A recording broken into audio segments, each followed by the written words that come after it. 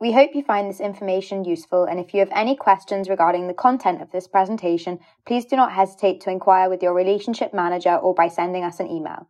Please be aware that this presentation does not constitute any form of investment advice and is only reflective of information that is available to the presenter at the time the presentation is being made.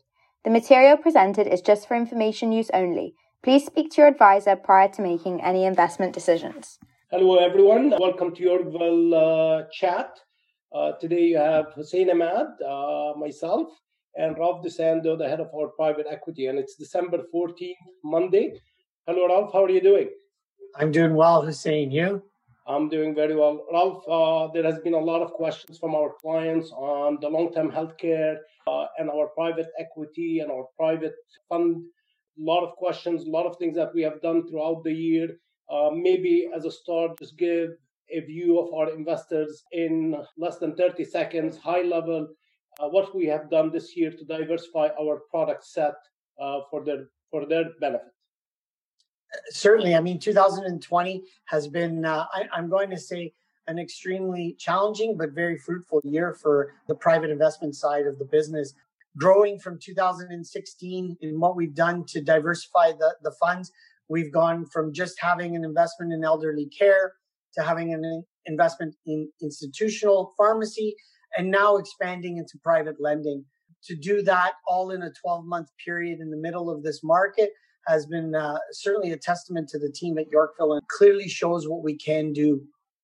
Well, certainly on behalf of our investors and the team, we know how busy you have been and how great success you've led your team. And you managed to raise, just because success somewhat is measured in the dollar amounts that we raise for our projects or our investment plans. But maybe you can give an idea in terms of the dollar amounts that are involved in terms of raising so far. And what do we need to raise in 2021 in order for us to continue to be a significant player with the Ministry of Health, for example, and redeveloping Ontario long-term healthcare? Certainly. 2020, from an equity perspective, not just in performance, has also been a record year. We raised for our private investments in excess of $40 million. The fund itself has grown to over $200 million. You know, if you think about it, a year ago, it was probably about $140 million last October. So certainly growth that we haven't seen, but is a testament to our performance as well as the continued belief in the distribution channels and what they're showing in us. That's great news. That's great to hear from us. What do you think we are going to present in terms of returns to our investors, rough estimates? I know security regulations prohibit us from giving other than a forecast, but do you think we're going to do similar type of return, better than 2021? What do you think the environment we're going to allow us to deliver to our investors? In 2021, we see a need for, I'm going to say, about $100 million of equity, Hussein. The opportunities in front of us are what we haven't seen in years. Given the fact that we've become leaders in the healthcare space, people are coming to us for solutions. Our ability to structure things for our investors and investing companies and how we're able to do that is able to show how we can deliver on even better results. For 2021, I project, I'm going to say, between 9 and 12% return for our investors. Good to hear. Also, just for anybody watching this video is obviously, and these investments are only for accredited investors that meet security regulation definition. But maybe you can give, Ralph, who would be your ideal investor? I know we cannot say who's ideal, who's not, but what the type of investor profile you would look for that will benefit from such an investment, for example? Someone with a medium to long-term focus is looking for tax efficiency in their returns, also is looking for lower volatility in their returns, and also one that believes in our mandate. I think a lot of things that we take pride in is our investors actually feel attached to what we're doing. They take a lot of pride in what we're doing. They see that we're actually making a difference, making a change in Canadian healthcare, and they want to be part of that story. They can see, touch, feel exactly what we're doing, and they actually have the same sense of pride that we have in their own selves. So that's the kind of investor that we're looking for. Certainly, I remember our meeting in early 2010 when we talked about investing in the Canadian healthcare system and becoming a major factor of improving or introducing improvement to the system. Certainly, this time we're closer to doing that job than ever before. And you and I are happy that we have a good group of clients, good group of advisors that share our vision and want to have their investments have an impact on our lives. So with that, I'm going to say thank you to Ralph. Appreciate this chat. This is a normal chat me and Ralph have on a regular basis, and we'll be chatting more with Ralph in the coming days, more about private equity and healthcare investing. Thank you, Ralph. Thanks, Hussein. So I also know, Ralph, you get a lot of questions from our clients on our approach to public equities and bonds. So, and I know you always come to me with these questions and I answer them, but I want to give you an opportunity now for me and you to have these discussions to address some of these issues that our clients are raising with you and our other financial advisors. So I'll pass it to you. Certainly. Feel free to ask me any question. I'll be happy to answer. Well, that's good. I mean, this is something you and I chat about on a regular basis. But, you know, back in 2010, again, when we started Yorkville there, you made a promise to clients, myself, and all the employees that you basically said, you know, we're going to build a company that's going to manage risk, nurture wealth. I'd say, you know, 2020 has probably been one of your most challenging years, if not the most challenging years, but you've been through a bunch of them. How would you say that you manage that promise to our clients this year? We actually delivered on that promise. So if you take a look in March this year, when the markets were down 30%, 31, 32%, our worst performing fund in the O class for our private clients was down roughly 4 or 5%. In fact, many of our clients have more of a balanced portfolio, and many of them were above zero, +2, +3 return in the month of March.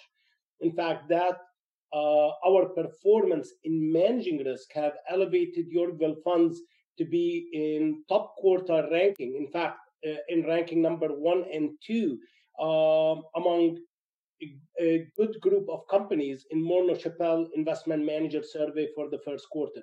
So we've done very well on delivering on that promise. Of course, when we met in 2010, it was 2 years after the financial crisis. People that our approach to investing, which is managing risk, nurturing wealth, or participate and protect, it was at the top of their minds. But we've had a long bull run market. And between 2010 and 2019, markets were very strong despite many risks we faced in 2019, for example. And people were starting to wonder if that hedging strategy that we deploy, constantly buying insurance, was paying off. And thankfully, many of them stayed with us, continued on the path with the strategy that we set in motion. And you know what? All of them got rewarded in March and got rewarded in 2020. Our returns are almost in the low double digits across almost all funds, with the exception of Canadian equities. It's a little bit lags in performance, but we're very proud for our performance in this year in a very difficult environment, as you can tell. There's no question. I mean, your first, second quartile Morningstar, which is fantastic in this market, and your 3-year, 5-year numbers are amazing when you take into consideration what you've done over the past 12 months. So congratulations to you and your team. Thank you. So, but one of the questions I do have, Hussein, and a lot of people keep asking, is what is driving this market higher? It's almost scary in a sense. So what do you see and what are you doing? There's a number of things that drive the market higher in 2020 and will continue to drive them at least into the foreseeable future. And doesn't mean we're not going to experience a correction. Corrections are the normal thing. In any typical year, there's at least 1 or 2 corrections that are in a magnitude of 10%. Markets recover from them. But what has been driving the market higher is, number one, very low interest rate environment. And you know, the interest rate is the denominator that you use to discount future cash flows to arrive at the stock value. So the lower the interest rate, naturally, the higher the value of any assets. That's why we see prices of homes higher, prices of bonds higher, and prices of equity. So that's number one. Number two, the actions of the Federal Reserves or the Bank of Canada, where they said they will step in and prevent bankruptcies. They will step in and provide liquidity to the market, and that gives us comfort that there might be bankruptcies with some companies, like we've seen with some of those car rental companies. But that real bankruptcy has been delayed at least for another year or so. So the threat of immediate bankruptcy is not there. The third thing is the fiscal and monetary stimulus. Even today, they're debating is should the stimulus in the US be 1 trillion or should it be 2 trillion? This will be the fourth package in terms of fiscal stimulus. The US is doing it, Canada is doing it, Europe is doing it. So all in all, there's a substantial amount of fiscal stimulus being pumped that's going to equate roughly 30% of the GDP. So that gives us confident that the stock market is not at an immediate risk of a collapse. Of course, we are in a President Trump lowered taxes. We don't think President Biden is going to increase taxes. So corporate America is net beneficiary of that environment. You add to that with our style focused on healthcare. This is a healthcare-driven crisis, so you can tell these healthcare companies are going to do very well. And of course, the IPO technology disruptors, whether it's the Teslas or it's the traditional Google or Apple or Palantir, or yesterday or last week, Airbnb IPO. There's substantial amount of interest and liquidity pursuing these investment opportunities. So all these things have been very good for the market and very good for Yorkville investment style. We are more comfortable in managing risk when volatility, we can understand it and explain it. But it's hard for us to manage that volatility and risk in 2019, where we did not see the catalyst for the markets to move higher, but nevertheless, markets kept moving higher. In this environment, we understand it, we can manage the risk around it, and so far delivered strong returns for our investors. Well, yes, for sure, and well done. So tell me about the U.S. versus Canadian dollar, because clearly, given our mandates, how we invest, large cap, S&P 500, how are you taking into account the strength of the Canadian dollar, which we've seen lately? How do you see it continuing? Do you see it continuing? What do you see? Sure. The Canadian dollar strengthened, and in particular in the second part of the year. Early in March, the US dollar versus Canadian dollar. The US dollar tends to do very well when there is a political uncertainty, whether it's trade war with China, political tension with Iran, breakdown of trade negotiations with Canada, with Europe. People tend to gravitate flight to safety, to that US dollar. And that's when the US does very well, and it did very well for the first half of the year. The second half of the year, because of the prospect of a vaccine for COVID, we've seen a run-up in commodities, whether it's the price of gold, silver, iron ore, almost every commodity, including oil. The price of commodities have moved higher, and that is highly correlated with the price of the Canadian dollar. So naturally, the Canadian dollar is getting stronger. The only one outlier in that group of commodities is oil. Today, it's at $46, $47. If oil drops to 42, we could see the Canadian dollar weakening. If oil moves to 52, we can see the Canadian dollar strengthening. Now, traditionally, we do hedge the US dollar when it's above 130, 135. In this environment, we don't feel that there's an immediate need for hedging because most of our exposure is in US dollars. If you think of our balanced portfolio, Canada-US, we're 65% exposure US, 35% Canada. So with that, we don't feel that there's an immediate need for us to hedge. But once the Canadian dollar exchange rate goes above 1.3, we'll probably start hedging our US dollar exposure. And we think it's going to continue weakening. The US dollar, the Canadian dollar will continue to strengthen in the meantime. So we might put a temporary hedge later this week or early next week. So the last thing I want to talk to you about is really something that's a little bit new for Yorkville, with the addition of a pre-IPO fund and starting to work on these TFSA strategies. So tell our clients a little bit about our success and the nuances of what we've done to provide some upside and opportunities that they don't normally see. One of the biggest limitations of using a fund, any fund, a mutual fund, whatever it is security regulations that require the fund to be broadly diversified. And with the diversification, you get lower risk, but you also get a muted return.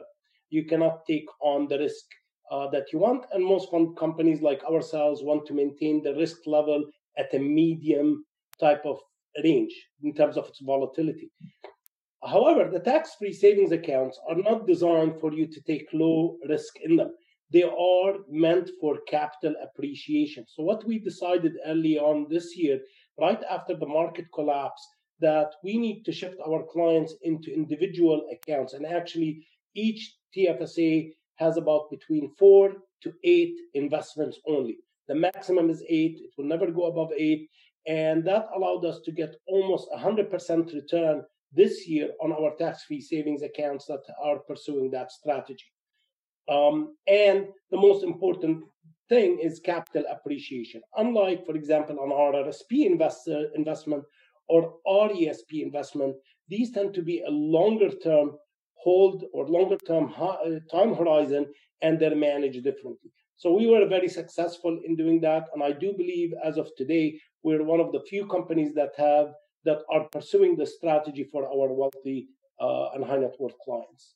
So that's what answers part one of your question. The second part, as you know, you were instrumental in us dabbling into some pre-IPOs in the past. The last one we did was Palantir.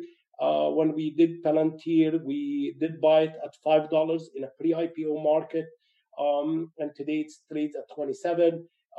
And when we look at our private equity side of the business, we realize that there's plenty of large cap companies that it's too late to invest in them once they do the IPO. You want to invest in them in a year or 2 years before they go public. And we created a fund that will allow our investors to invest in those pre-IPOs and bring more investments like Palantir and others.